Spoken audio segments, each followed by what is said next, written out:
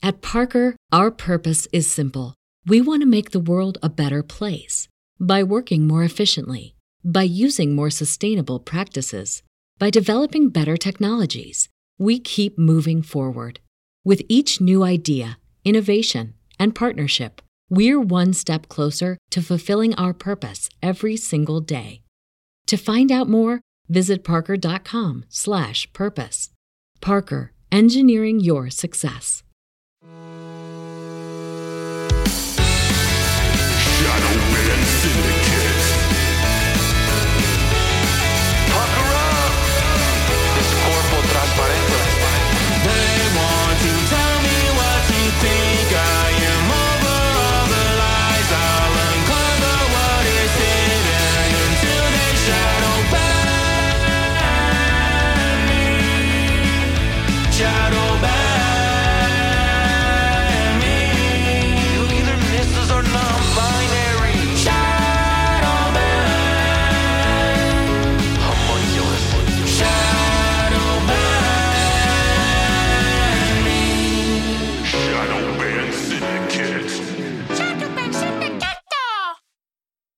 Welcome. I was going to say welcome back to another episode of the Juan Juan Podcast, but this is not another episode of the Juan Juan Podcast. This is the first ever Shadow Band Syndicate #1.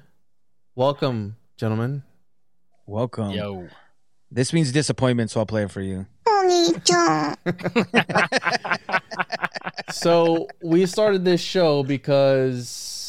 Why did we start this show, Joe? Because you guys wanted to branch out, talk about more of the occult, esoteric stuff, because your show is very different than the regular show. It's more news-oriented, geopolitics, modern times type of thing. And you guys mix it up every now and again. Sometimes we do a presentation, but you wanted to chop it up strictly occult and esoteric topics.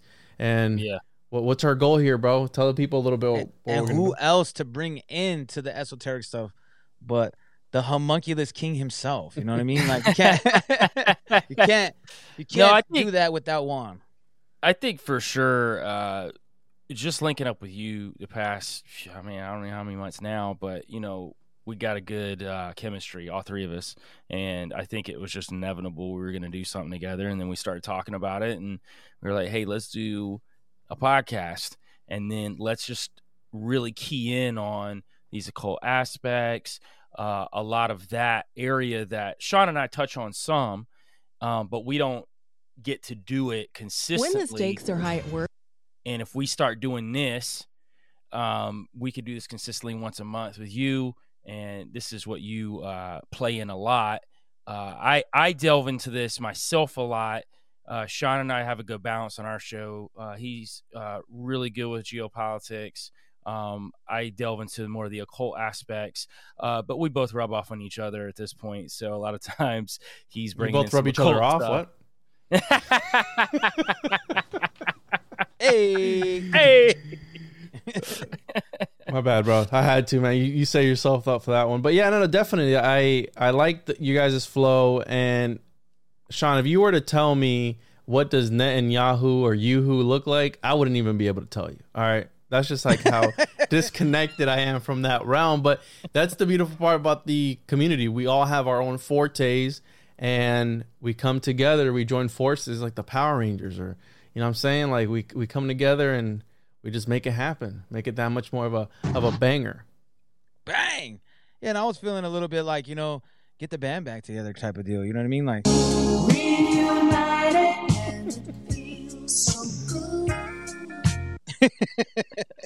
it was like, yeah, I like that. And just to say some crazier stuff, you know what I mean? Talk about some, and just have the three personalities break down things in a different way. You know, we're all going to look through a different lens. And I think those different minds melding together, you know what I mean, is really what you get a good product as far as like what people want to hear. And I think people love to hear craziness, man. Definitely. Yeah, we're going to be talking today about, I'll be honest, I messed up on this subject because we could have actually done, we're going to be talking about a whole bunch of different methods of ascension or mythology for ascension. And what that means is when I grew up Christian, Pentecostal Christian, I was always taught you do good in this life and we're going to go to heaven. Well, what happened? How do you get there? Well, you're a good Christian your entire life. You go to church. You accept Jesus in your life. That's the main thing. You have to accept Jesus in your life as your Lord and Savior. And then when you die, you will go to heaven. You know what I'm saying? Yeah. They always told me, it was like, there's going to be cities of gold. You're going to have this mansion. It's going to be 24/7 praising Jesus.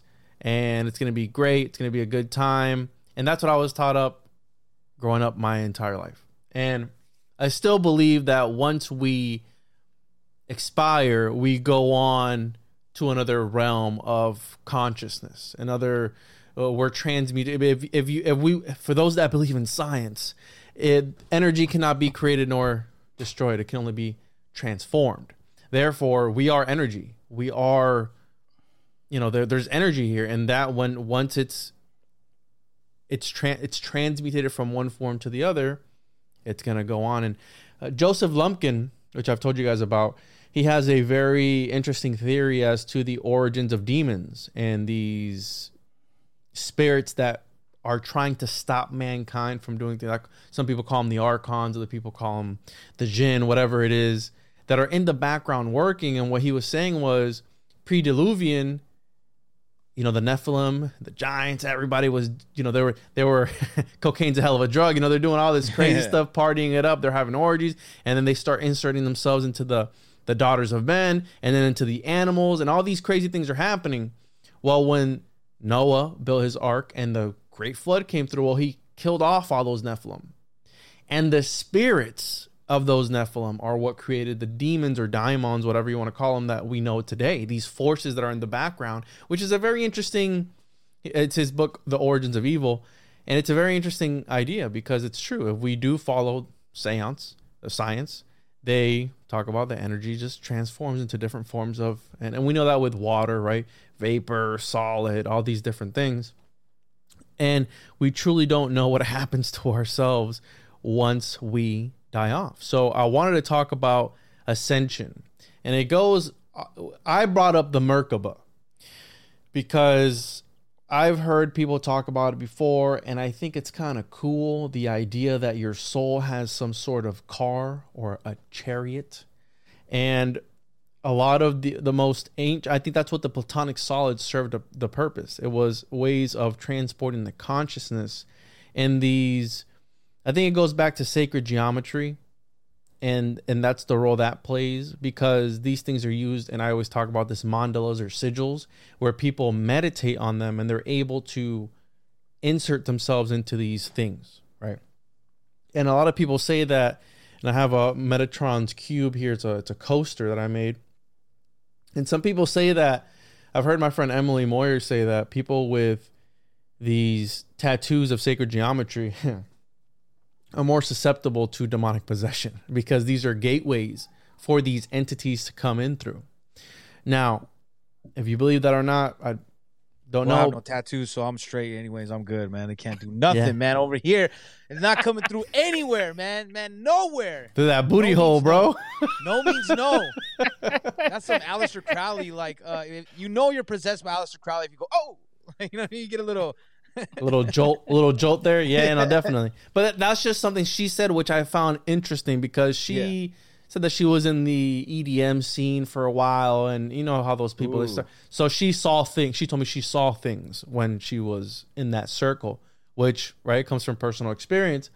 So Merkaba, it starts off with, and I'll pass it on to you, Joel, where it's the famous Ezekiel's vision, where he sees the chariot, the wheel, and this can go a lot of different ways because this is also attributed to the whole ancient astronaut theory of what did Ezekiel see? Did he see a spaceship, a spacecraft of some sort, a UFO, which we know they're hot today because in the media, right? They're talking about the balloons.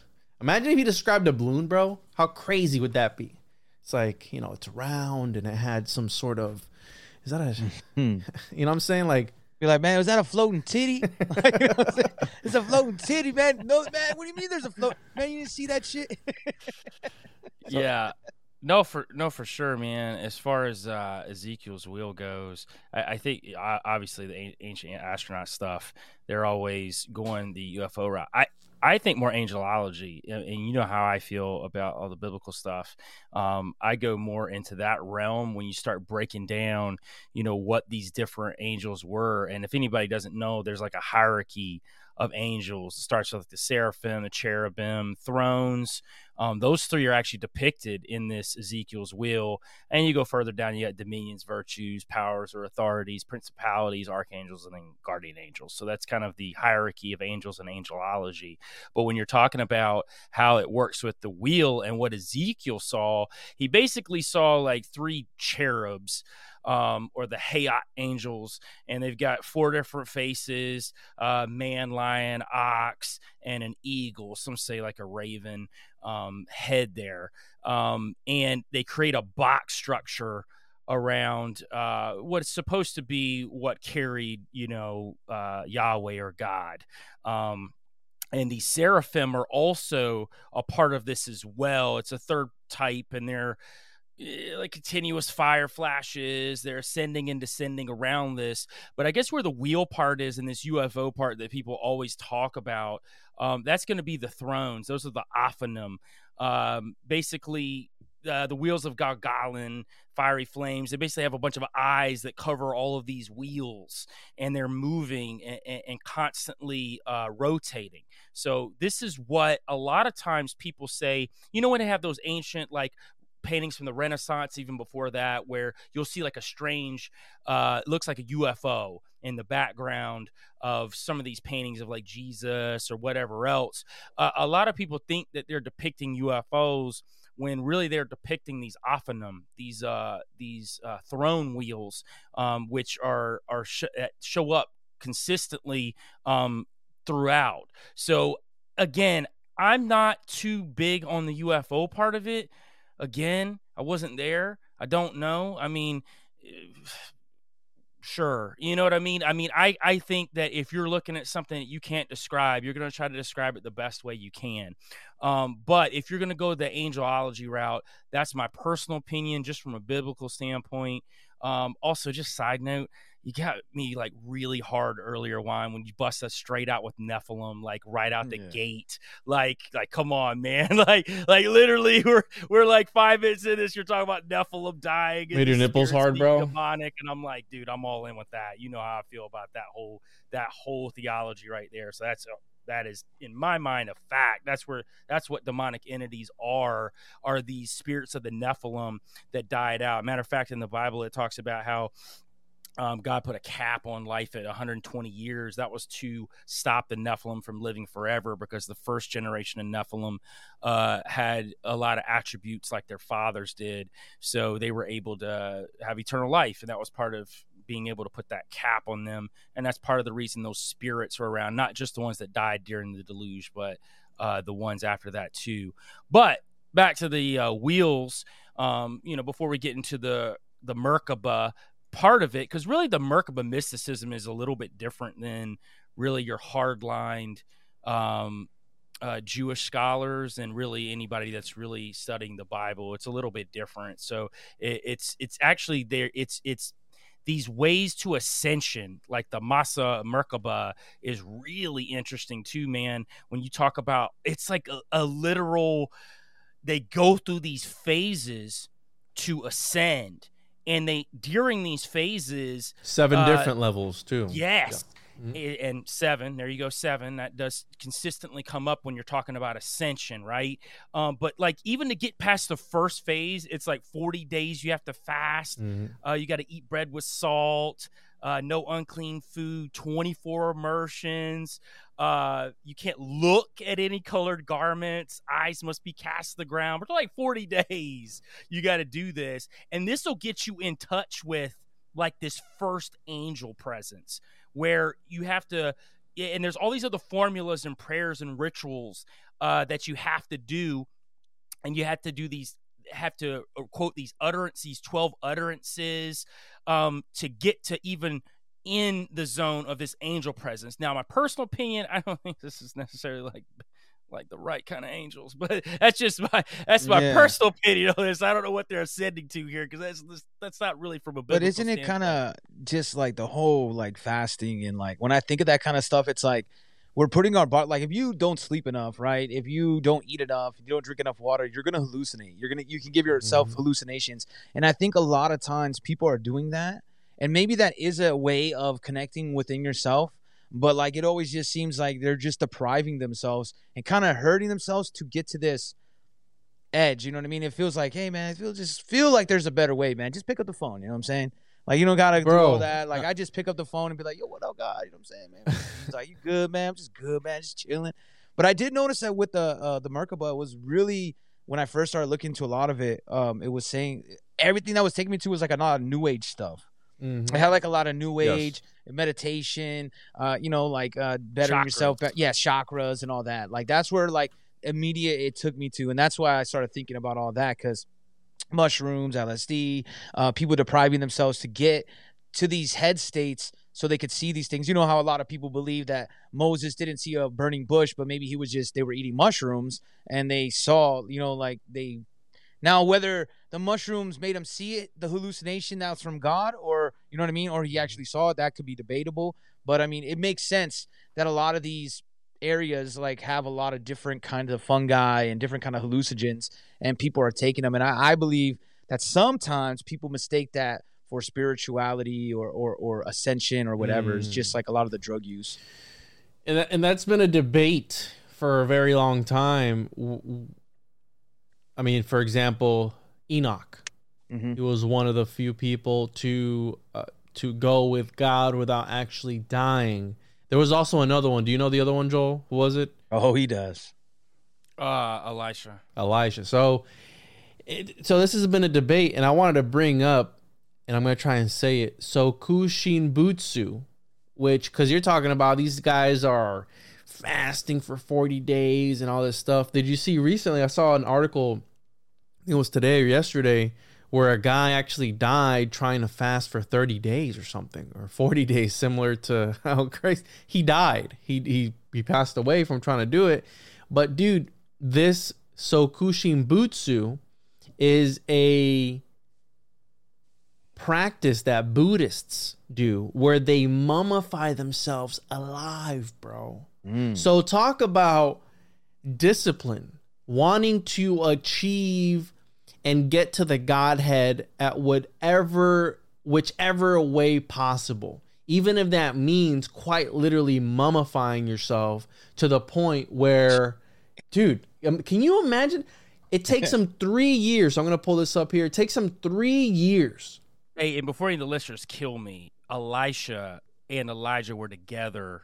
Elisha stayed. Elijah told him to. Elijah went to heaven. Was up in a whirlwind. Okay, well, So delete that comment, guys. Delete that comment. Yeah, so backspace. Before you Calm get down. Relax, guys. Relax. We'll get there.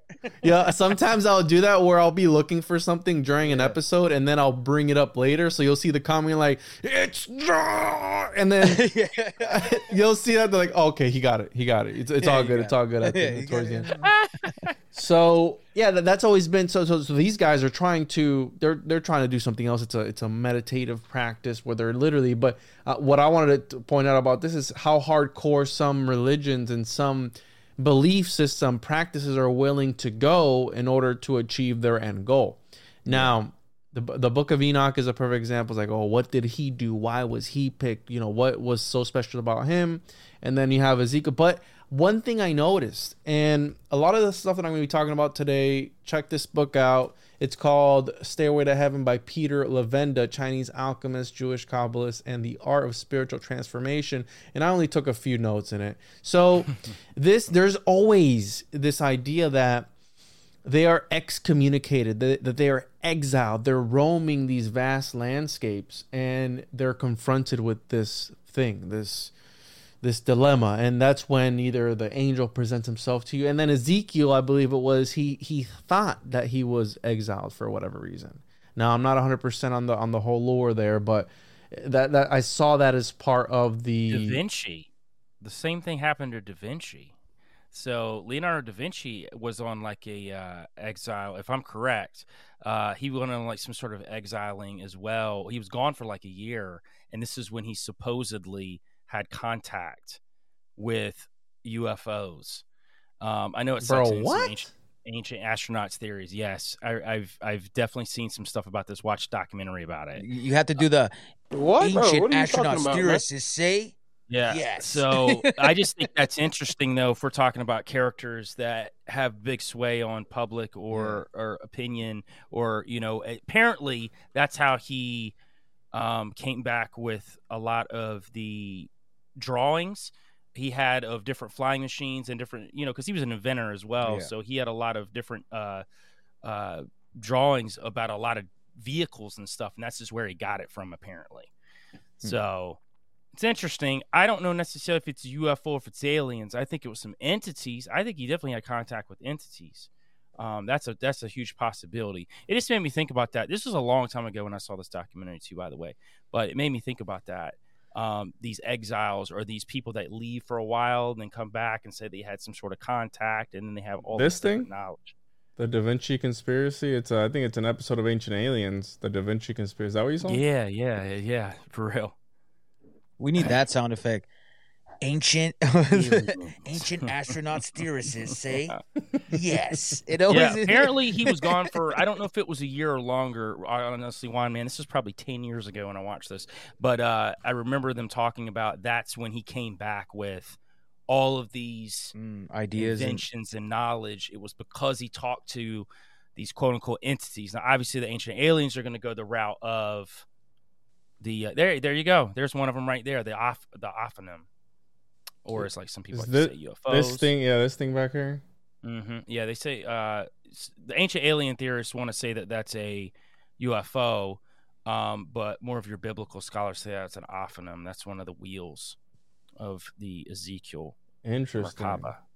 So I traced this back to obviously Sumer, Mesopotamia, because you always have the 7. And it starts out with, I'm trying to pull it up here.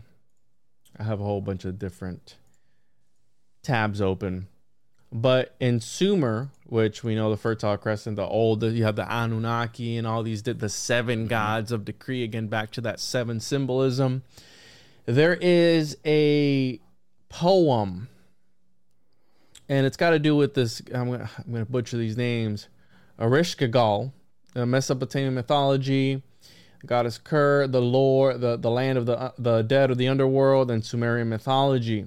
And there's this particular Inanna, which I believe was her sister. If I could.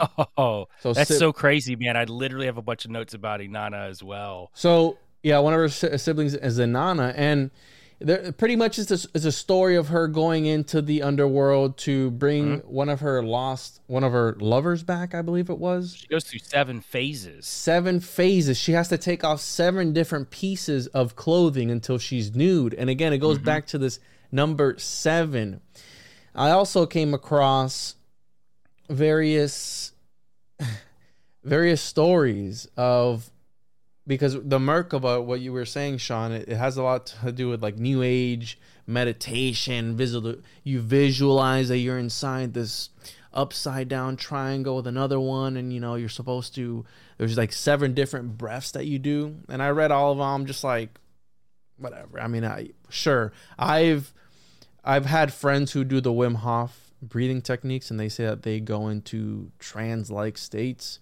But it's like how you're saying, Sean, you pointed out a great point where it's like you're depriving your brain of oxygen. You're depriving your body of nutrients. So you're going to start to hallucinate, and you're going to start to see things. So when you're doing all these breathing exercises, you're going to probably hallucinate. And I've had friends who've done it, and they say that they hallucinated. So it's the same thing with the Merkaba. And you get into this trance-like state where you're able to blast off into space or something, whatever it is. But one of the ones that stood out to me was the Taoists. There was a sect of Taoism and that's internal alchemy, in Chinese internal alchemy, where they would quite literally do these breathing exercises. And I'm real big on talismans and amulets and everything. And from them doing these breathing exercises like that, whatever it was, and they're tightening their their muscles and everything, their saliva becomes a talisman.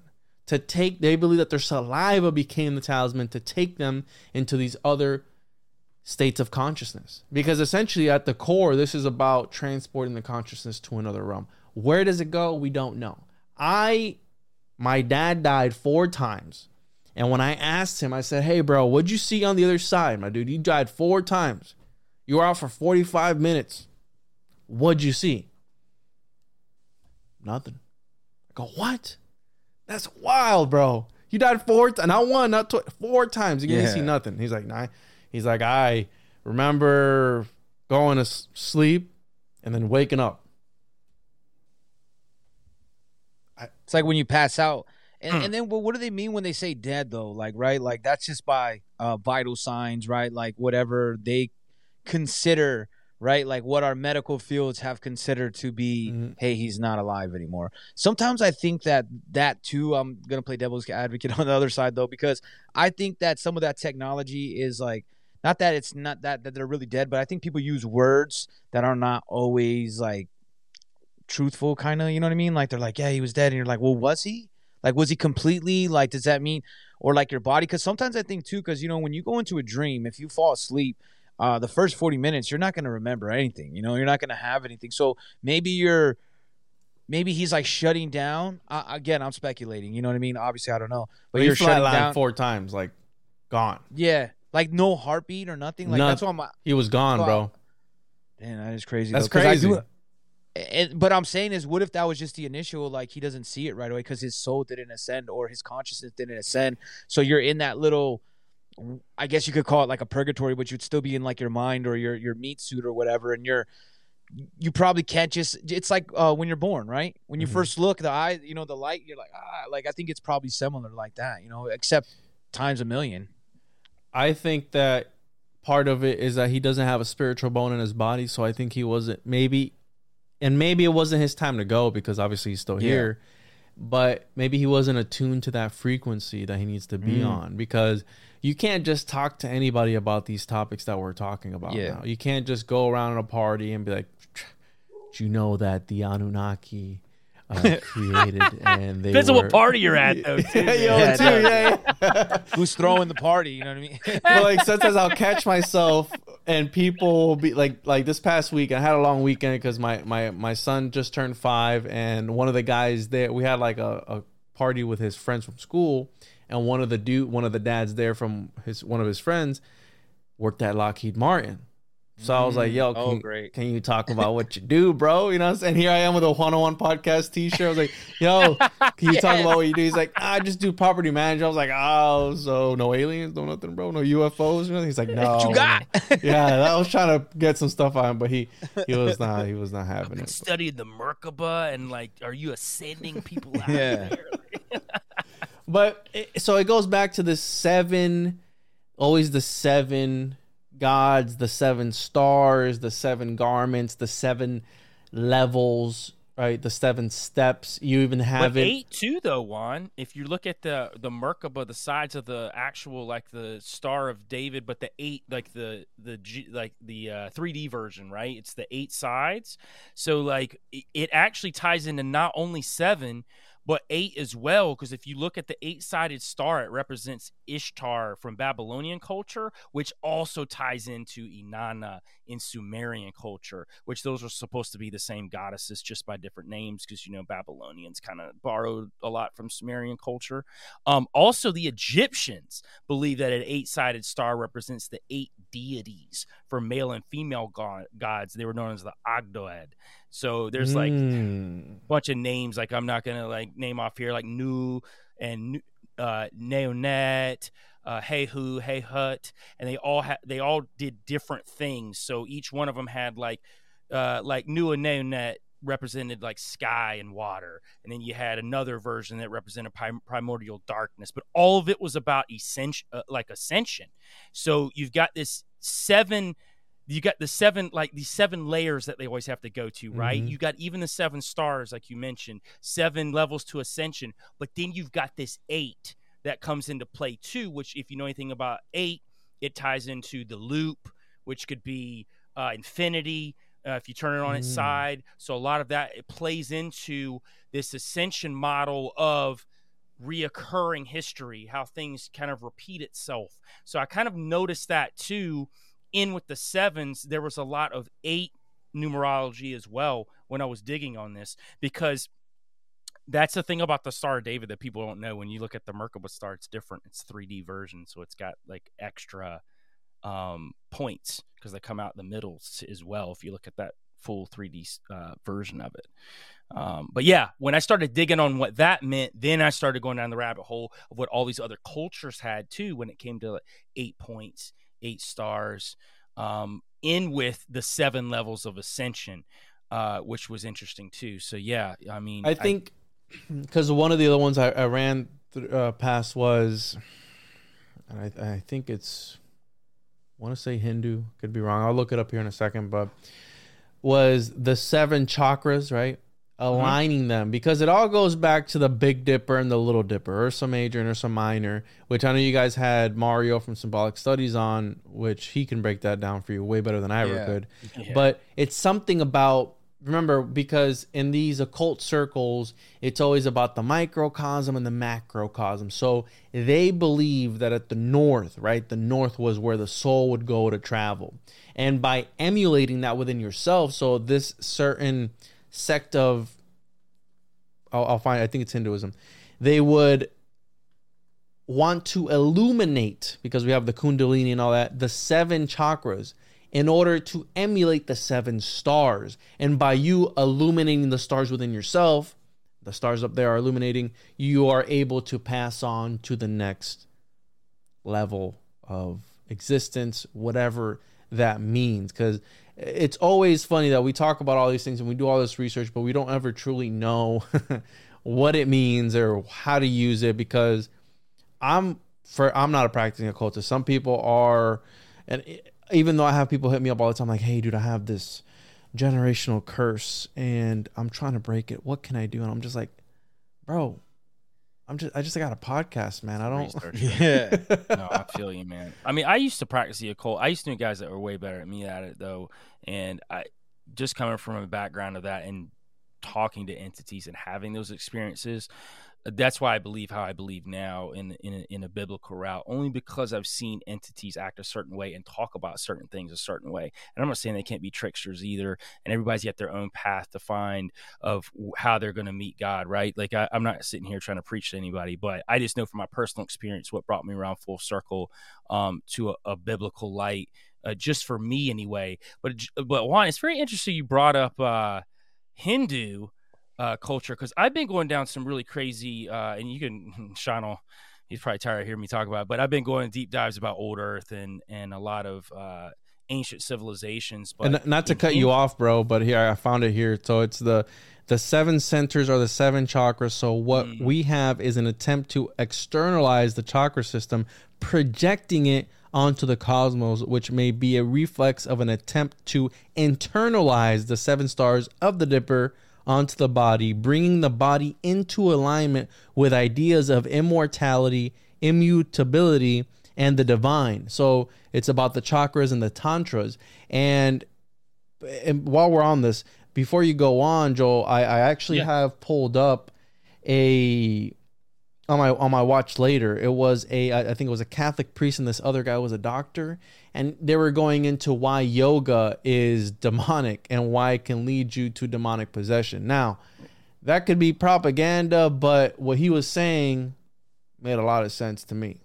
I'm totally with you on that, and I know people that have done yoga and have ended up going down dark paths. It's kind of a gateway. It's almost like you were talking about the tattoos that you could put on your body, like sigils. Mm-hmm. And there are people that do these tattoos on purpose too, to create these sigils. They know what they're doing, right? Actually, as a matter of fact, when I was out in Utah hunting skinwalkers, we ran across a guy like that. So, but yeah, back to the Hindu thing. I'm really glad you brought the Hindu thing, because I've got a bunch of stuff about that.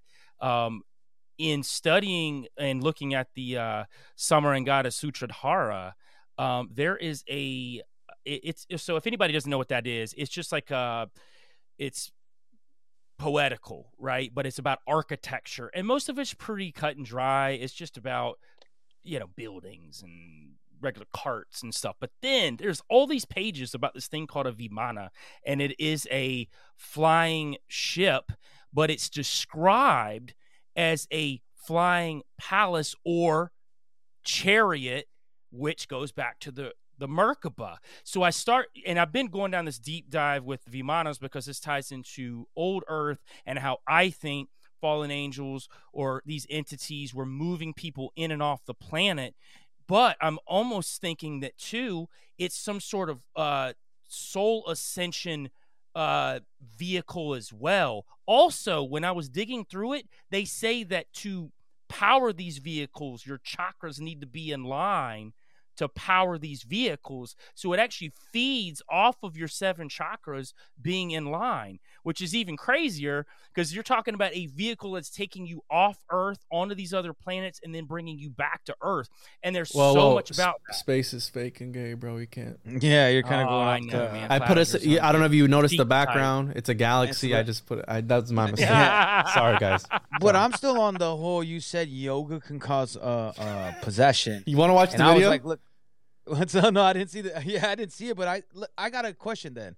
So if yoga, because I was reading a little bit of it, a couple things that people were saying, that it has to do with meditation and things like that. Then too, right? Then why wouldn't prayer or going to church do the same thing when you're still messing with different entities? Is it like because the priest and the preacher are chosen by God to give you that, and if you do it by yourself, then you're not able to learn by yourself, and ascend? You need help, you need a guide. Or is it that people want you to go to church and they don't want you to try and find? I'm not saying that you can't open yourself up to, but I think the same claim could be made for church or people preaching to each other, because if you're praying, we don't know that the intent behind the person that's praying for you, you know what I mean? So you can still have that same concept. So I think that people kind of like label things so that they can be guide them into the direction they Hey, want them to go. Sean, as the only practicing Christian on this show right now, I completely agree with you. So I believe that's absolutely right. I think when you go to these buildings, a lot of them are set up very occultic in manner. And in all honesty, a lot of the people that go there don't know that. Hell, even the preacher probably doesn't even know that. But in a lot of senses, a lot of these places are. And I do believe that there are a lot of people in these preachers or priests or whatever that are in there with ill intent. They know what they're doing. They But know what even if they're feeding not off ill of. intent, like even if they don't have the ill intent, like you said, like the occult could have assembled this, right? Yeah. And this is the way that we praise stuff, and this is what we read, and this is how you do it. And that kind of keeps people in line. Just like we talk about scientists and stuff like that, they may not, they're going to tote the company line because of X, Y, and Z, whatever the reasoning may be. Everybody Right. has their own reasoning. So I could see that in any of these churches, the same thing could be said, right? And not saying that someone's coming down and like, hey, I'm giving you money. Who knows what the reasoning be? But they're like, don't question it. Just like people used to tell me, they'd be like, man, you can't wear a hat in church. I'm like, well, why does that lady get to wear a hat in church, man?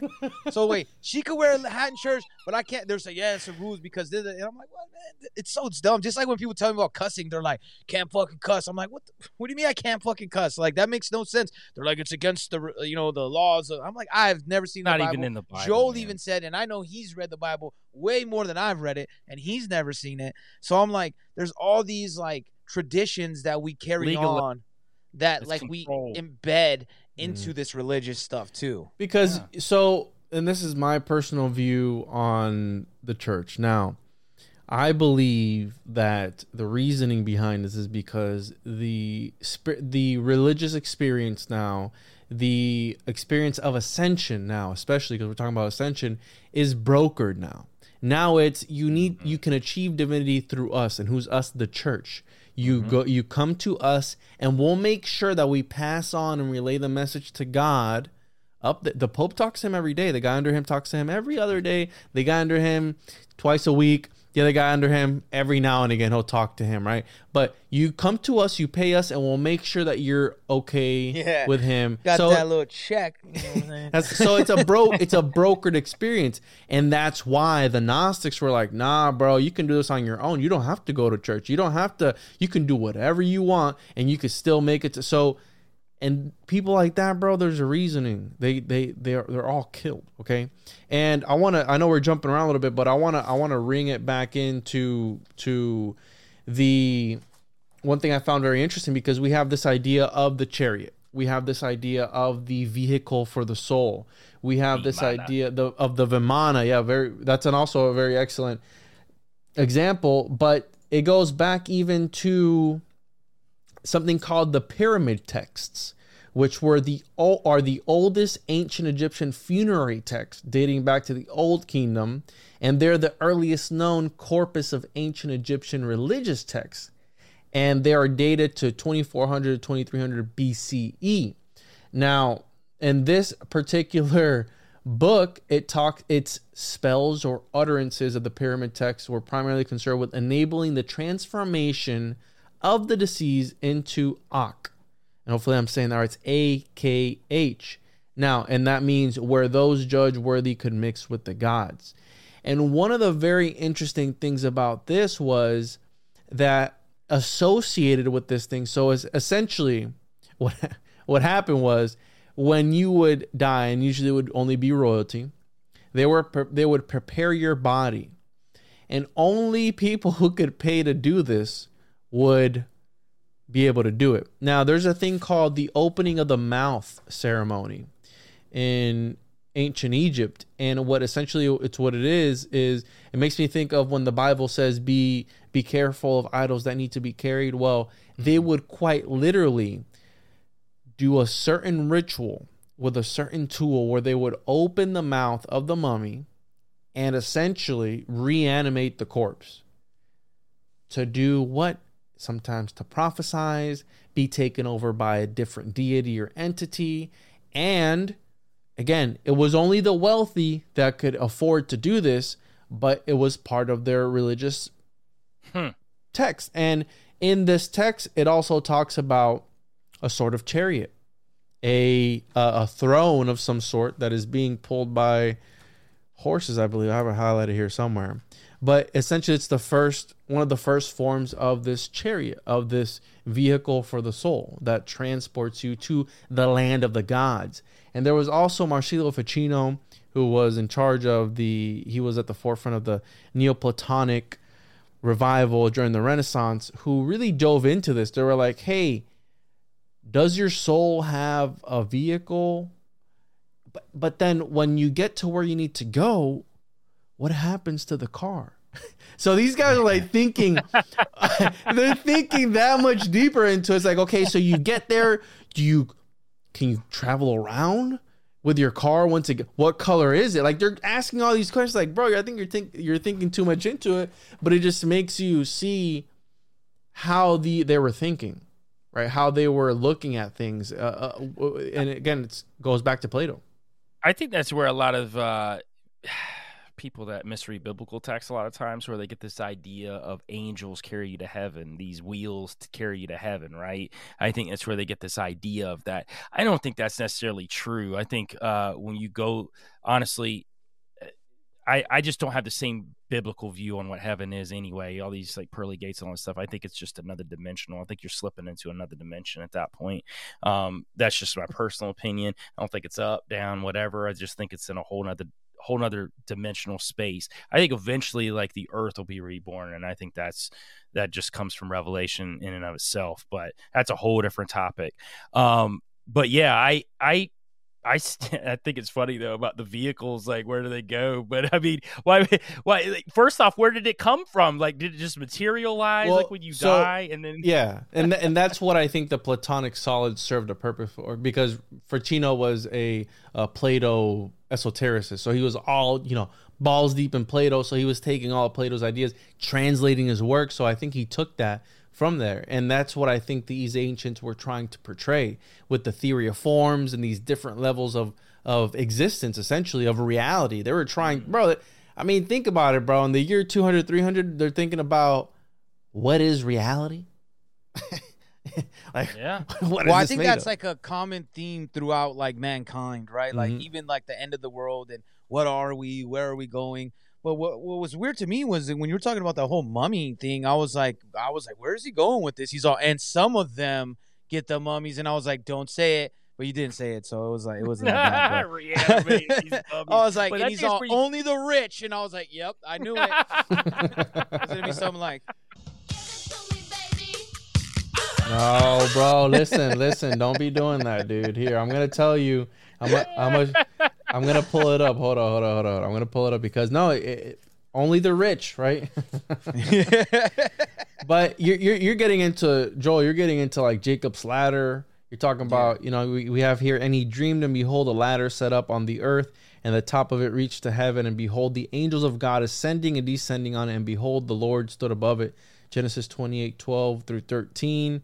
And we have, and Jacob awaked out of his sleep, and he said, surely the Lord is in this place, and I knew it not. And he was afraid and said, how dreadful is this place?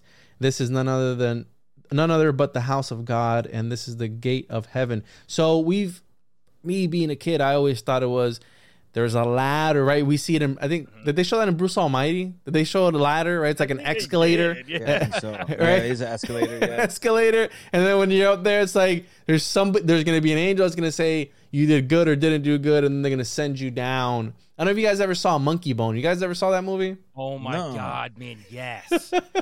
That Don't they do movie, something I like forgot that? about it till you just said something about Monkey Bone. Where they send him down to hell, and he goes all the way down after he got kicked out of heaven or something. I could be wrong on that, but it's got to do something with that.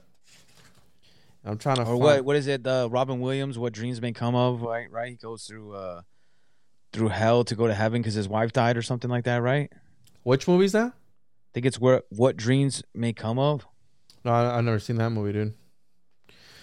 I can't find the ancient Egyptian, but anyways, I'll look it up here. The opening of the mouth ceremony, where What dreams may come, my bad. ceremony. So, the opening of the mouth ritual (OMR) is a central and well. At Parker, our purpose is simple. We want to make the world a better place by working more efficiently, by using more sustainable practices, by developing better technologies. We keep moving forward. With each new idea, innovation, and partnership, we're one step closer to fulfilling our purpose every single day. To find out more, visit parker.com/purpose.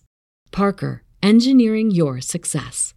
Documented component of ancient Egyptian mortuary ceremony. In the scientific literature, we find various references that indicate that parts of this ritual correspond to physical opening of the deceased mouse during its mummification. Now, yikes, that's crazy, because they would literally reanimate these mummies, and some would prophesize, and this goes into a whole deep rabbit hole of the homunculus.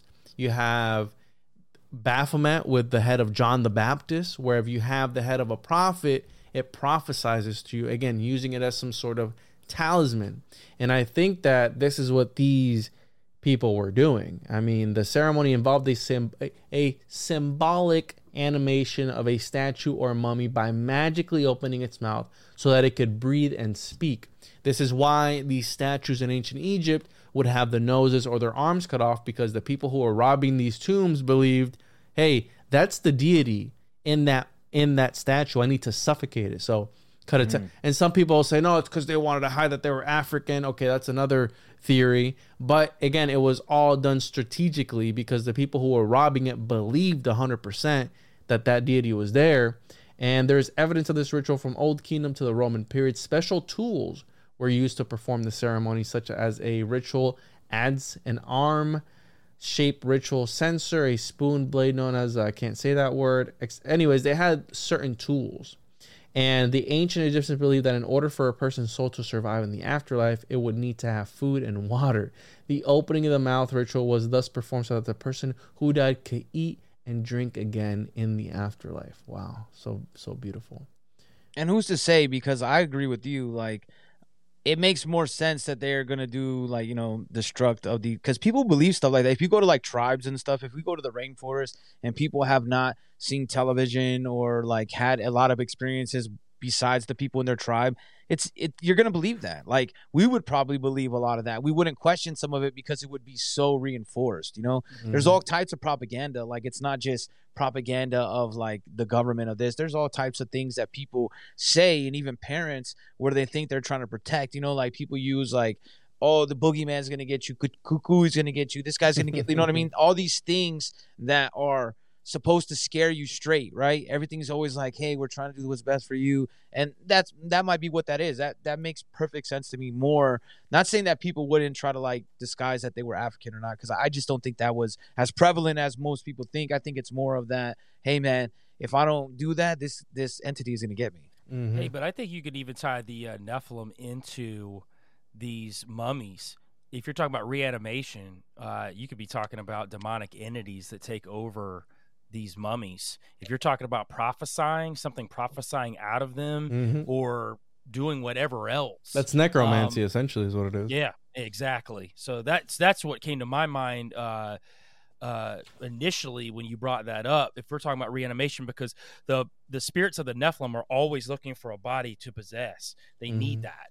Whereas fallen angels are typically more avatars. They'll avatar bodies. They don't possess. But fallen Nephilim spirits do. So I think that could definitely play into this whole reanimation of mummies for sure. Mm-hmm. Yeah, and it's funny you bring up, because some of these ascension literature, or ascension technology as Peter Levenda refers to it, also involves possession. And this is a perfect segue, because I did an episode on zombies, and it kind of tied into what we're going to be talking about today, what we've been talking about, because we've talked about going up to the Godhead, going up into the heavens through whatever, a ladder, or taking those 7 steps, or doing something to achieve and align yourself with that Godhead. Well, in some cultures, it's the other way around. The Godhead comes to you. And I guess the topic of zombies really triggers people, because I've had reviews about this certain episode. I had my comments yesterday going crazy on a clip that I posted, which, dude, I was kind of like feeding into it. And then when I was starting to curse at people, I just deleted the comments, because it got me heated. I'm like, I was telling people to shut the fuck up. I was like, you're a fucking idiot. So I'm like, I'm going to delete this. So I deleted the comments, but it seems like it struck a nerve with people. But in voodoo, the idea is opening yourself up to these deities. Mm-hmm. And this deity will come into you and do its thing. You are essentially possessed. And it's a very interesting, because the roles are reversed in a way. You're opening up yourself as some sort of vessel. And that's why I have respect for the occult, because I do believe that possession, my grandma told me stories about, because I've seen miracles happen in front of me. I've seen things happen in front of me while so many years in the church. And the stories that my grandma's hardcore into the church, bro. She's taking demons out of people. So all the stories that she told me growing up, that made an effect on me.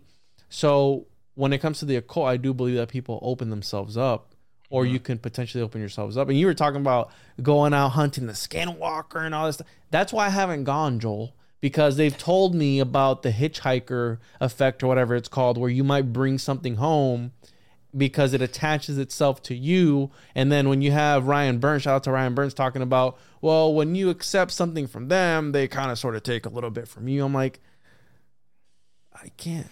Yeah, but see, that's why I don't give them none of me, man. Like, that's why I think of it as, like, to me, I feel like I can't be possessed, man. And the reason why is because, like, I have not allowed myself to get to that, like, point that I believe you have to be to, if possession is real or not. But I have seen some crazy things myself, so I do, like, tend to believe that. I have respect lean for towards it.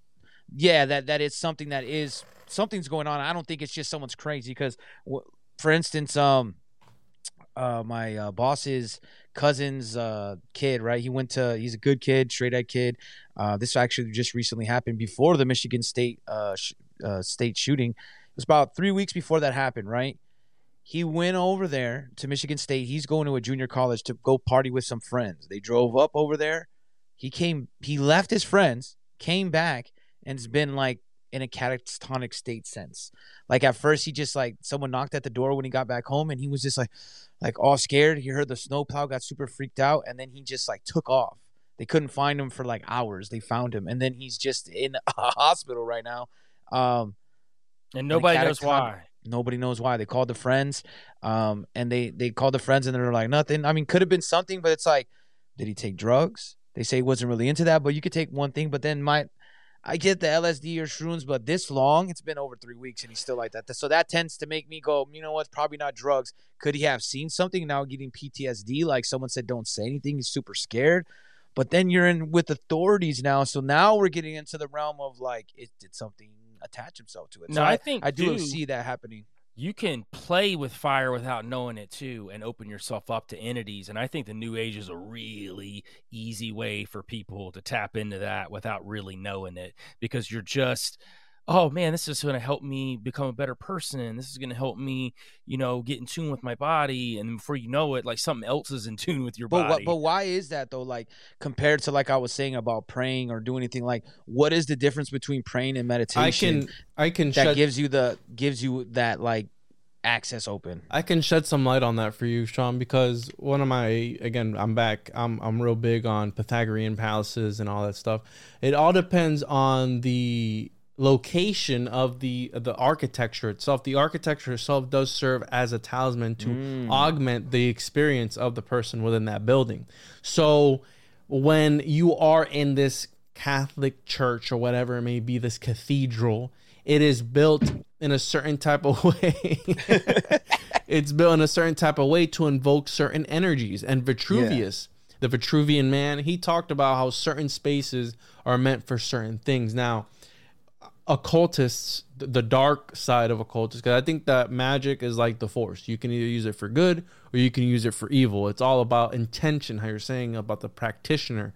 Now, Vitruvius talked about how certain places are used for certain things. The energy flows a certain way that gets into feng shui and how your surroundings are structured. Well, occultists, they like to invert that as well. So you might have that inversion of the architecture for whatever reason. And look at this guy. So they invert this. Now, I think that this guy threw me off. Yeah, there he goes. So we have Narco Longo jump into the chat. So the inversion of this. So by you perverting it, maybe you're opening it up to other things. Now, it doesn't fully answer your question, but it plays into this. The architecture itself, the placement on the ley line plays a role. All these energies. And then maybe the shapes of everything too, because Yes. I will say like out here they have the Masonic theater, right? And if you look at a lot of these old theaters, I do agree that there is a lot of like, you could tell, I get it for some acoustics as well. But when you're at a concert, and especially at some of these venues, you do feel, what's it called? Not like, I wouldn't say possessed, but you do get these energies. And even when I was going to like, sporting events and stuff, you feel the energy. So it's kind of the same concept. 100%. But I guess so, yeah. Like, and if it's in a nefarious way, I guess you could get infectious to- by that. But to me, I believe that like, if you get yourself in a awareness of like who you are and what you're all about, you can not allow that to happen. Will you be part of the chant where everybody's screaming? Sure, but that's not going to allow anything to attach itself to me. In my belief, I just don't think for me personally, I think it can happen to other people. I just saying it can't happen to me because I won't let it. And If that makes sense. to add on to, because mindset is mind over matter. And to add on to what Joel said earlier, because he talked about how the chakras of this person power the Vimana. Well, there's an interesting concept of, and I'm drawing off of Sesh Hari's research, which he talked about how a kingship, a ruler, a leader, during Atlantean times was a alchemical catalyst to its people. Now, the use of sacrifices, human sometimes, within these buildings is a real thing in order to power the building or in order to use it to keep spirits away. Well, if you think about the sarcophagus in the I think it's the King's Chamber or the Queen's Chamber in the Great Pyramid of Giza, essentially these buildings would actually use the king's body as some sort of offering or a seed for the people. And this is a whole other conversation, but in this same context, one thing that I found interesting, because we've talked about the Egyptians had a sort of chariot, the throne with wings. You had the Merkaba, right, with the chariot where you ride on top of it in Ezekiel's vision. You had all these different versions of the soul vehicle. Well, in voodoo, you have the spirit possession, right? Because that's essentially what it is. The person being possessed is referred to as a chawal, horse. The act of possession is called mounting a horse. So again, back to this chariot symbolism, where it's being used as some sort of vehicle. So in this way, you are the vehicle for the Loa, which is the spirits, the equivalent to angels in Christianity or Catholicism. The voodoo teaches that the Loa can be can possesses an individual regardless of gender, both male and female. Loa can possess either men or women. Now, check this out. This is where it gets interesting.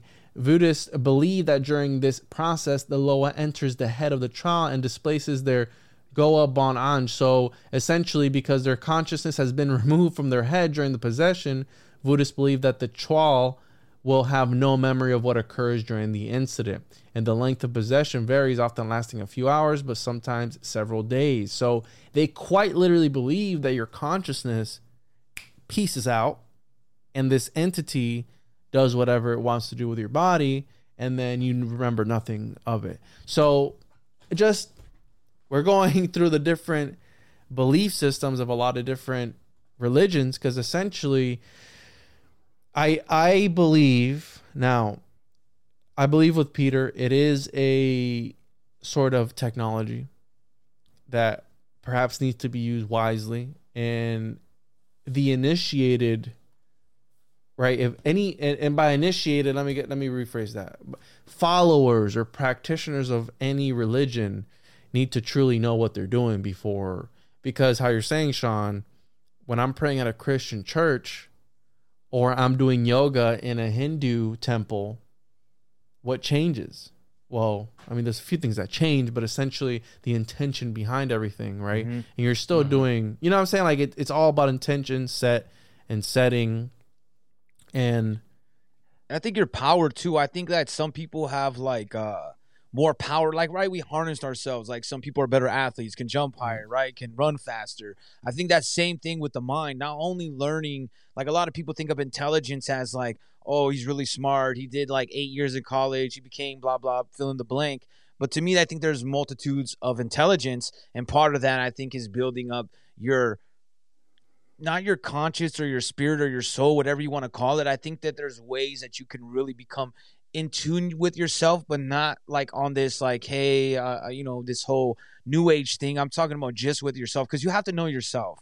And I think that is the journey. And I think some of these, I agree with Joel in a lot of senses that I think some of the new age stuff kind of shifts people. And I'm not saying they do it intentionally, but I think that it has this lure that can make you like kind of like, I guess now that I'm thinking about it, kind of go into like these states of where you're able to, right? Like it's almost like you're ascending or you're in this other like maybe dimension or whatever we call it. But then you don't know what side to go on, right? Both people are like, yeah, come over here, man. You're pretty good, man. Just come this way. And then like you don't know the difference between this entity or this entity.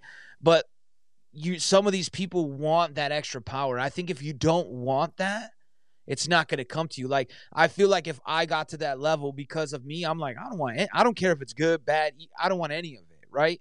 But I think the people that like kind of let themselves because they want something to attach themselves because they don't have necessarily the value in their life or not where they want to be, or they feel like they need that extra push. I think that is what a lot of these like possessions and spirits that get attached to people, that's where I believe it comes from, because I think they don't have the awareness or the fortitude, the toughness to like spiritually, wise. I don't know how you would actually describe that, but like to protect your soul. And if you can't do that, then your conscience and soul is easily manipulated. Well, check this out. When you're talking about churches and how some of these churches are occultic in nature, a lot of that's by design. Honestly, something that Christians don't really understand about the Bible, but where they get the word church from in this building structure is actually a Hebrew word called ecclesia, and ecclesia actually just means gathering. And ecclesia could be like going to a concert or a ball game or anything. It doesn't stand for going to an actual church gathering.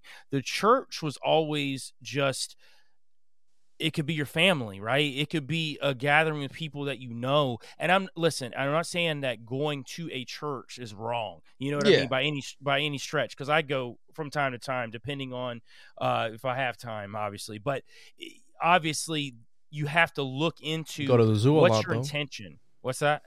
I said you go to Yeah. the zoo a lot. Yeah, the zoo Oh, yeah, I do church. go to the Yeah, zoo what a about the lot, zoo too. church, man? We It's like- ain't talking it's about none of that my stuff, animal huh? church. To go to the zoo a lot. But check this out. So I want to hit the swerve on y'all a little bit. This was something I was kind of waiting to bring up. But there's another religion that really talks about soul vehicles. And it's one that a lot of people laugh off and they don't want to talk about too much when it comes to it. But Scientology is really big into soul vehicles, and people laugh off L. Ron Hubbard because he was a science fiction novelist. But what you don't understand about L. Ron Hubbard is he was very in tune with all of your The occult. occultic stuff with hold on, I got Jack some stuff. Parsons, Yeah, actually gonna be Crowley. more along He was the an lines avid of- Crowley fan. very big time with Crowley and Thelema. That was really what it tied into with him and the Thelemites. If you know anything about Crowley, we don't have to get into all that, the Book of the Law and how he met Iowas and Mhm. Iowa spoke through Rose Edith and that whole thing in Egypt. But that's what the basis of L. Ron Hubbard created from this. Now, when you start breaking into, man, the story's insane, and everybody's seen the South Park version of it. But if you really talk about it, you got Xenu, who's the ruler of this galactic confederacy, and he ruled just countless stars and planets, right? But they were about to oust him. So what he does is he takes all of these billions of citizens, he sends them to Tigiak, which is the other word for Earth at the time. So he sends it to Kigiak. He literally takes all these bodies that he sends down there. He ties them around all of these volcanoes. And he sends hydrogen bombs down there, blows them up. Well, the souls of all of these disembodied victims go up. And they were called the Thetans. They were actually captured in these vacuum zones called electronic ribbons. And what he did with these souls in these electronic ribbons, he brainwashed them with religion. He brainwashed these Thetans with all of this stuff that we're supposedly the knowledges that we know now. He taught to these Thetans. Then the Thetans were released, and the Thetans were able to find these Neanderthalic bodies, and that's kind of what they went into. And this is what created humankind. And this is why when you start ascending through Scientology, you get to the upper levels, you're learning how to release your Thetan is essentially what you're trying to do in this whole thing. Dude, it's really wild when you start breaking it down as far as tied into the occult, because people laugh it off because of all of the Xenu and all that stuff immediately. But when you start digging into what L. Ron Hubbard created, I feel like there's a lot of truth to it, at least from his angle of what he created. There's a huge occultic undertone, or not even undertone, the entire thing's occult. Yeah. I think that, yeah, it's all about ascending souls and moving souls on to another place and how to do that. This is their version of how they're trying to do that. But it's really interesting, man. And I was, for years I've heard the stories, and when I started really digging into soul vehicles, this somehow popped up. And I think it was because I was looking into Crowley and I was looking into L. Ron Hubbard, and I was like, wait a minute, let me read this story really thoroughly again. I'm like, these souls are ascending and they're getting sucked up into vacuums into these vehicles to then be brainwashed in these vehicles. Like he said, they were taught like all these biblical things and ancient Egyptian things. Like none of this stuff ever happened. Like the Thetans were trained to think this stuff happened. Then the Thetans were released, and then they found these bodies, and then they moved on to where we are now. It's wild, man. Yeah, and one of the things I wanted to bring up too, because you're on Crowley. Well, also I have it pulled up here. I think it was you or Sean talked about how they may not be good angels. There are some angels, but we don't know if they're good per se. Well, the Book of Abramelin, which is a ritual that Crowley did in order to what? In order to get in touch with your holy guardian angel. It's about, he did a ritual where you needed to buy a house, again, back to architecture. It needed to be facing a certain type of way with a certain number of windows on the certain side facing east or something like that. And it was on Loch. And we have the Loch Ness monster it was on Loch Ness, I believe. The house that he had for this particular ritual, which he didn't ever finish. So the conspiracy is that he actually opened up a portal to another dimension and he let through this monster, which is the Loch Ness monster. So again, getting in touch with your holy guardian angel, which is another thing that L. Ron Hubbard talked about as well, about getting in touch with this higher being, your higher self. And initiation plays a critical role in all of this, because initiation in this view is preparing to die while still alive. The human body is a gateway for the soul to higher planes, and it is for the soul the only possibility to ascend and finally reach God. So initiation also plays a role into a lot of these things. And there's also other beliefs that initiation attaches your soul to another sort of deity, right? Another entity, dark or light, whatever you want to refer to it as, but it plays a role into all that. But yeah, a very interesting take on that. I did not know that the Scientologists were all about these soul ascension vehicles. But makes sense. They're real big on like aliens and like, well, they don't call them aliens, but you know what I mean? Like what we would, in this community would call aliens and stuff. But I thought it was interesting, like the aspect of this whole subject of like how the occult and religion kind of have, if you think about it, they have this like thing that they both do, like that they represents both of them, which is they're both trying to get to God instead of enjoying life, right? They're both like, we got to get to this level, like instead of just like, hey, let's better ourselves, like literally just be nice to people and like, hey man, it's a great sunny day.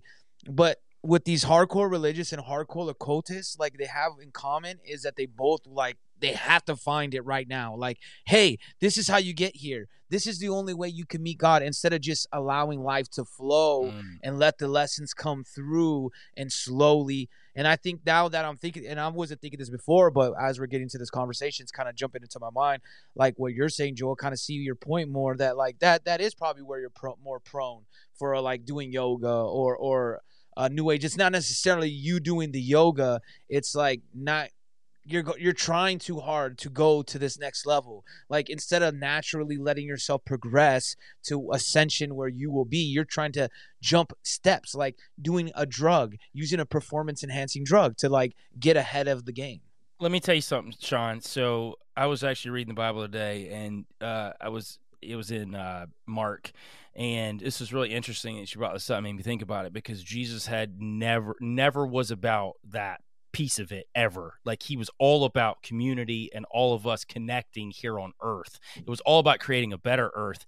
And it's funny. So the disciples were eating food, right? They didn't wash their hands. So the Pharisees were like, oh, they're breaking the Hebrew laws because they didn't wash their hands. And, they had all these like a million different things you had to do to be perfectly right. You had to wash your pots a certain way, wash, certain things a certain way. So of course, they run up on Jesus and they're like, you're telling me that he's going to do this? Of course, Jesus like chopped them down, and he's like, why are you worried about something so trivial? You should be worried more about connecting with me. You should be connecting with God. That's what you should be doing, and connecting with your fellow man. That's the most important thing. I think you're right, Sean. I think people are so worried about getting out of here instead of connecting with the people here and growing here, because I believe, and this is scripturally for me, that we're not going to be going to some other place. I think the earth is going to be perfect at some point. I think that's what we're moving towards. And I think it's an eventually. Do I think there's going to be an end game? Yes, but I don't think it's the end. It's not, there's no end to it. So I think that's where we're moving towards. And I think that's what Jesus always taught, man. I think that's what he walked and taught. Dude, he hung out with the worst of the worst people. And I think that's why he resonates with me so much, is because of how he told us how to act towards others, man. It wasn't about we had to do a million steps to do this and that. You know what he said we could do to talk to him? Just talk. I do it while I'm driving down the road sometimes. I'm talking to God, man. It's not. What did you tell me the other day, Sean? Well, I lost my wallet. You were like, did you pray? No Yep. lie. I prayed, Juan, and somebody dropped my wallet off on the front of the house. I lost my wallet somewhere, and somebody dropped it off at the front of my house. Yeah. My You know why girlfriend though, came right, home. Joel? Like, What's that? this motherfucker's broke as shit. Let me take this to his house, and then they just take it to her house, and they just. No, it's because I did a ritual, man. I folded $100 bill and I put it underneath my sock, and then I jumped up 10 times. Nice. And it's a little thing that we do, you know what But I mean? no lie, like Sean told me straight Yeah. up, he was like, "Hey, babe, did you pray?" I was like, "Yeah, dude, I did pray." And no lie, it was about an hour later, when a girl hits me up, she was like, "I went to run an errand, I came back, and your wallet was just sitting on the doormat. That's like somebody wild. dropped it off." It's wild. But at the end of the day, those are just little miracles, right? But at the end of the day, man, it's fun for us because we're in this world and we love to study and learn, and that's always going to be there for us. We always want to find out what's behind the veil. That's fun, but at the end of the day, I think we were put on this earth to connect to others and not stress so much about what's going on, happen at the afterlife, and that we need to be doing this, need to be doing that. Like, we don't need to be doing that. If anything, all we need to do is connect to God and then connect to others. That should be at the base of what we all do. I want to jump off what you said because you said connect to God. And I think the thing that people forget, and, you know, it's weird because I'm not I'm not super, into, I don't know the Bible back and forth, right? Like, I've read it before a few times. I know a little bit, some of the gist of it. But the thing that people are forgetting is, like, if you want to get to God, it's through humans. We're made in His image. Like, so if you treat me good, I treat you good. Like, that in turn, to me, is how we get. Because people are like, well, why you try to treat people good? I'm like, well, aren't we supposed to? Like, the studies I took, I believe in Jesus. Do I think that's this and that? I don't know. But all I know is that you can't say nothing bad about Jesus, right? If you just look at what you're given, to me, that's what you should do. Like, easy. Like, hey, someone's hungry and you have some food, you could share it with them. It's pretty easy. It's not like a complex thing where you're like, I gotta get my house in the north position, stand up here and with the string, and you know what I mean? Wait till the lightning strikes and boom, I got it. Like, you know what I mean? That's like, and the thing, the reason I'm against the occult is, and it's something, I have no problem with gay people. I'm just not into the butt stuff. So, you know what I mean? Like, that's just not for me. You know what I mean? So Illuminati, no, thank you. You know what I mean? You guys, you do your thing. No, it's all good, but it's just not for me. The butt stuff is an ascension technique, by the way. Yes. That I know. is, and it's Raleigh. supposed to take you to that next level in contact with those entities themselves. I dubbed it Sodomic time travel. Don't Google that because you're gonna get some weird stuff pop up. But listen. One of the jokes that I always made was that Christians focus too much on what's coming and not in the present moment. They're focused on preparing for the afterlife and not enjoying this moment. That's something that I always said growing up, even in the church. And God's been coming since I was 8-7 years old. Like, oh, he's coming real soon. Right now, the times that we're going through right now, especially with all the things that are going on, people think it's the end of times. I don't think we will ever truly know. If anything, I do believe, and for those that don't believe, nukes are real, and nukes are non-binary, by the way. The idea, some people, I think we'd blow ourselves up before we saw the end coming. You know what I'm saying? Like, I think we would end it before we could even reach that end, whatever that is. And it wouldn't be the end because there would still be somebody somewhere. The cockroaches start all over again. The cockroaches will survive. Yeah, there would be people. Like, there would be humans. Like, you know what I mean? Like, in the Himalayas or like somewhere off where there is nothing, right? And then they would start civilization over again. And now the question is, how would it go? Would they have the same stories that we have? Would they have their own? Would they build it? Would it change over time? Would we keep coming to the same conclusion? Is it inherent for human beings to always think the end is near? You know what I mean? Would they end up becoming that as soon as it's so many more people that are around it? Because you know how a lot of people believe these big cities that we live in are why we're always at panic. Me and Joel were talking about the other day. I was saying how I hate when people go, oh, life is too short. I hate that. Because then you're now putting it into our brains that we need to hurry up. We need to speed up. We don't have enough time to enjoy the great day that's happening today. You got to get on it. You know, get on the grind, man. You only have a couple more hours, like the whole clock, and we're stuck in this pattern. That's the Matrix to me. The Matrix is not necessarily, a simulation, what a lot of people think. I think the Matrix is these walls we have in our own minds that we need to break through. And I'm still fault at that too. You know, I get stuck in those patterns, so I try to reel myself in and try to put it on my time, and which would be God's time, because my time is God's time. That's how I look at it, because, you know, we're cool like that. You know what I mean? We got a little thing going on. You know what I mean? He's a homie, but people too much want to have everything at the moment, like that, like this is gonna be, and they're important, right? When you're preaching about the end of the world, you're important. Everybody's watching you. Like, I forgot that guy's name. What was it, like 10 years ago, that the world was gonna end, and all these people met at this, like, somewhere they were all gonna end and watch the, you know, world together. It's gone. These parents, like, I saw a whole thing about it. The parents left their kids. 2012, right? 2012, I believe. Yeah, and then he tried it again. Because he was like, all right, I didn't have it. This time Yeah, I see the dream. It's October. Came back. It's October, man. My bad. I saw the dream. It was different. It's dyslexic. Like, I just flipped the 1 and the 2. yeah. Yeah.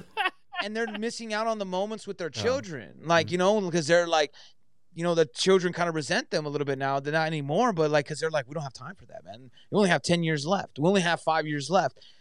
That is the problem, I think, with a lot of us in humanity, not just the lack of the empathy, but we have these times set on us. Like, we only have a limited time. And I get it that we don't know when it's going to end, right? It could be tomorrow. It could be 100 years from now. But I would rather live in the moment and know that I gave everything in that moment and I enjoyed as much as possible than to, like, live 100 years in panic and fear, or like, hey, I'm on edge. I just don't feel like any creator, whatever people want to label, would want us to go through that. Sean. I think it is important to, like, have these, like, communications and try to reach them, but I don't think it's like, hey, I'm just saying hi. You know what I mean? Sean, he created this world for us. People Yeah. forget that. All these people trying to ascend, and they have a million different beliefs and all this stuff. They're trying to get off what he gave us to be on. Isn't that the craziest idea ever? Like, when you think about it, like, it really is. Like, when you break it down that way. And dude, I completely agree with you, man. I'm 100%. Yeah, your dad built you a classic car, and you're like, man, I really just like a Honda. You know what I mean? Like, I really like a Toyota. You're like, dude, this is like, dude, I put, like, work into this. I had to order parts. Yeah, it's all right, man. But I would rather really like a Camry. You know what I mean? You're like, So I wanna wrap it up on my end with the alchemical ascension, which you guys know I'm a big alchemy fan. I talk about alchemy a lot. Well, alchemy also plays a role into ascension, because the alchemist, similar to how all these religions are looking for that magnum opus, they're looking to connect with the Godhead, they're looking to reach a level of existence in order to pass on to the next side. Well, the alchemist was also trying to do what? Trying to turn lead into gold. Now, one of the beautiful things I love about alchemy is that there's different layers of alchemy. There's the spiritual side, there's the philosophical side, there's the physical side. I'm going to be talking about it however which way you want to take it, but the idea of turning base metals into gold, that could be taken symbolically. When you turn lead into gold, that could be your own purification. And there's 7 different steps to that. So we're talking about becoming better people, living a good life in order to the end you become gold and you pass on. Well, the alchemist was in his lab tirelessly working, and once he was able to achieve the magnum opus, which some say, I believe it was the creation of the homunculus, but that's another conversation, the turning the base metals into gold. Well, when that happened, when that reaction happened, and the alchemist was finally able to achieve it, the light from that reaction happening would transform the alchemist's DNA, and he was able to step outside of space and time and able to manipulate it. So we go back to the story of Enoch. What happens to Enoch if you follow the chronology? I know some people say the second and third book he didn't, right? But aside from that, we're talking about what happened. Don't get me going. I know. I see you, bro. I see it in your eyes. I see you. So what happens? He becomes this overseer. He becomes Metatron. He becomes this entity that is the lesser Yahweh, the little Yahweh, right? The little man who is able to control this reality, essentially. And Yahweh. Yeah, Yahweh, exactly. So this idea even goes into alchemy, bro, with the homunculus and all these different things. And even in alchemy, you have the Elias Artista, which is this messiah of some sorts that because, you know, we talk about talking to God and some people say that they've seen God and all these different things. You know, you have Moses, like God show him his ass, like his cheeks or whatever. So he's like, oh, you can't see my face, but here, see this. So But he got his cheeks tight. he though. got his cheeks tight. There's this there's this entity, this being that presents himself to you called Elias Artista, that is this ascended master of some sorts, that when you're on the right path, he will come out and peek through the fabric of existence and give you a thumbs up. And he's like, you're on the right track, motherfucker. Keep going. And then he'll just piece right back out. So again, We like Scorpion on Mortal Kombat, like the toasty. They just Bro. pops in real quick. yeah, and he it's just like- he just spreads open the cheeks of reality. He just sticks his head on. He's like, you're doing a good job, Sean. Keep He's up all the- loosen up the cheeks, buddy. Loosen up the cheeks. keep up the great work. Yeah, keep up the great work, and then he just closes the cheeks back up, and you're like, what the fuck was that? Oh, so yeah, that's alchemy and ascension. Essentially, is Yeah. achieving the magnum opus, and you're able to peace out, and you're able to. A lot of these alchemists that they say achieve the magnum opus live the rest of their lives doing philanthropy, where they would give to the poor because they were able to turn base metals into gold. So they're making a bunch of gold, and they're like, hey, we already achieved it. Let's give it out to people. But that has a darker connotation, which we can talk in on another episode, because that's another rabbit hole on its own. But yeah, that's all I got to say about that. You guys want to add anything else? Joel? I'm good on that. Yeah, I like the way you spun it into where you did, Sean. I wasn't expecting that, and I thought that was really good. That was beautiful, I think Sean. we do this a lot, where we bring in reality to people as we're talking about things that are very out of the realm of the consciousness, which I think was really good. It was a lot of groundedness from all three of us here on the show today, and I really liked it a lot. But yeah, I think that there is something to the ascension piece to it, right? I think so for sure. I think there definitely is. I don't know what that exactly means too. And I say all the time, I read the Bible and I'm a Christian, but I take the Bible to learn how to treat others. And that's really what I use it as. The other stuff's just fun to me. When I get into Nephilim, when I get into portal babies, when I get into ascension, all these other things, we will never know until we know. Till it gets to that point where we're able to find out, we never really know. I don't care what adept that's out there, what initiate is out there, what they've seen, what they've done.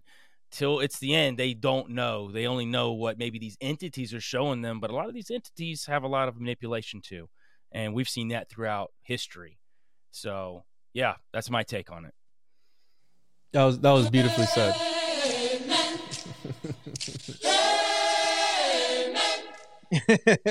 No, but I think this was a perfect episode actually to start off with this, because I think it kind of shows our dynamic of our minds coming together, because I think we're going to always joke around. We're going to always talk about our beliefs, our fun topics. But when it all comes down to is us growing, maybe people listening, they're able to grow as well, and become what their better version of them is. It's not me telling you, but maybe we can trigger along the way by having some fun with it, and getting to some topics that are interesting and jump deep dives on anything, but still to always be, like you said, Joe, grounded into this, like, hey, we can go off the deep end and talk about homunculus or Nephilim. And I will say that I am going to probably get a counter to see how many times homunculus and Nephilim are said on this. We need a little bing, bing.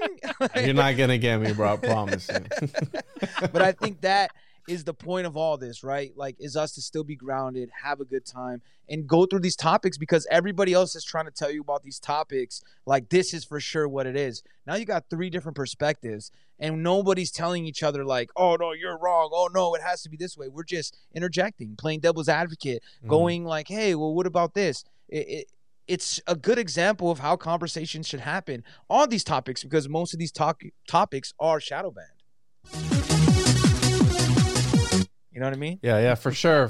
And I enjoyed this great first episode. I promise everybody that the next one will be a little bit more structured because we were just all over. We were in the flow, right? We're in the flow of this. We're just going. But hey, you said that, which I knew was gonna happen, but I did mess up because I was like, hey guys, let's talk about this, and then let's just talk about Ascension altogether. And I'm like, whoa, there's a whole bunch of different myths But of it was Ascension. cool. It was. That's why I said it was a good introduction, right? Like everybody could you could see where everybody's kind of standing at, and it's good because it's all different positions, but we're still able to come together, like Captain Planet. But we need 2 more people. So, guys, I mean, we can sign off and where people can find us because I know you guys have a podcast. This is going to be a new show. It's going to be releasing on my feed as well. We've done other episodes that people enjoyed and some people didn't, right? Those Flat Earth. Yeah, flat earth. Right. So you can find me at the 101 Podcast on all social media platforms, the101podcast.com, and on any major podcast platform you can find me on there. And where can people find you guys? You guys can plug your stuff. We didn't do it at the beginning, so Kill the Mockingbirds on all platforms, podcast platforms. Kill the Mockingbirds podcast on Instagram, Sean Chris Music on Instagram, Van Tesla Music on Instagram, and Kill the Mockingbirds Telegram. And if you happen to go on one of those Apple, just give us a 5-star review, a little suts up, give Juan a little 5-star review. You know what I mean? Why not? It doesn't cost you anything, literally. yeah. And one thing I want to point out is people, if you want to voice your, and this counts for my show and your show too, if you want to voice your concerns, don't do it on the reviews. Do it on an email, right? Yeah. And let us defend ourselves because we will just go and slaughter the reviews and just like, this guy's fake and gay, and then he'll just like 1 star, like, no! We're like, wait.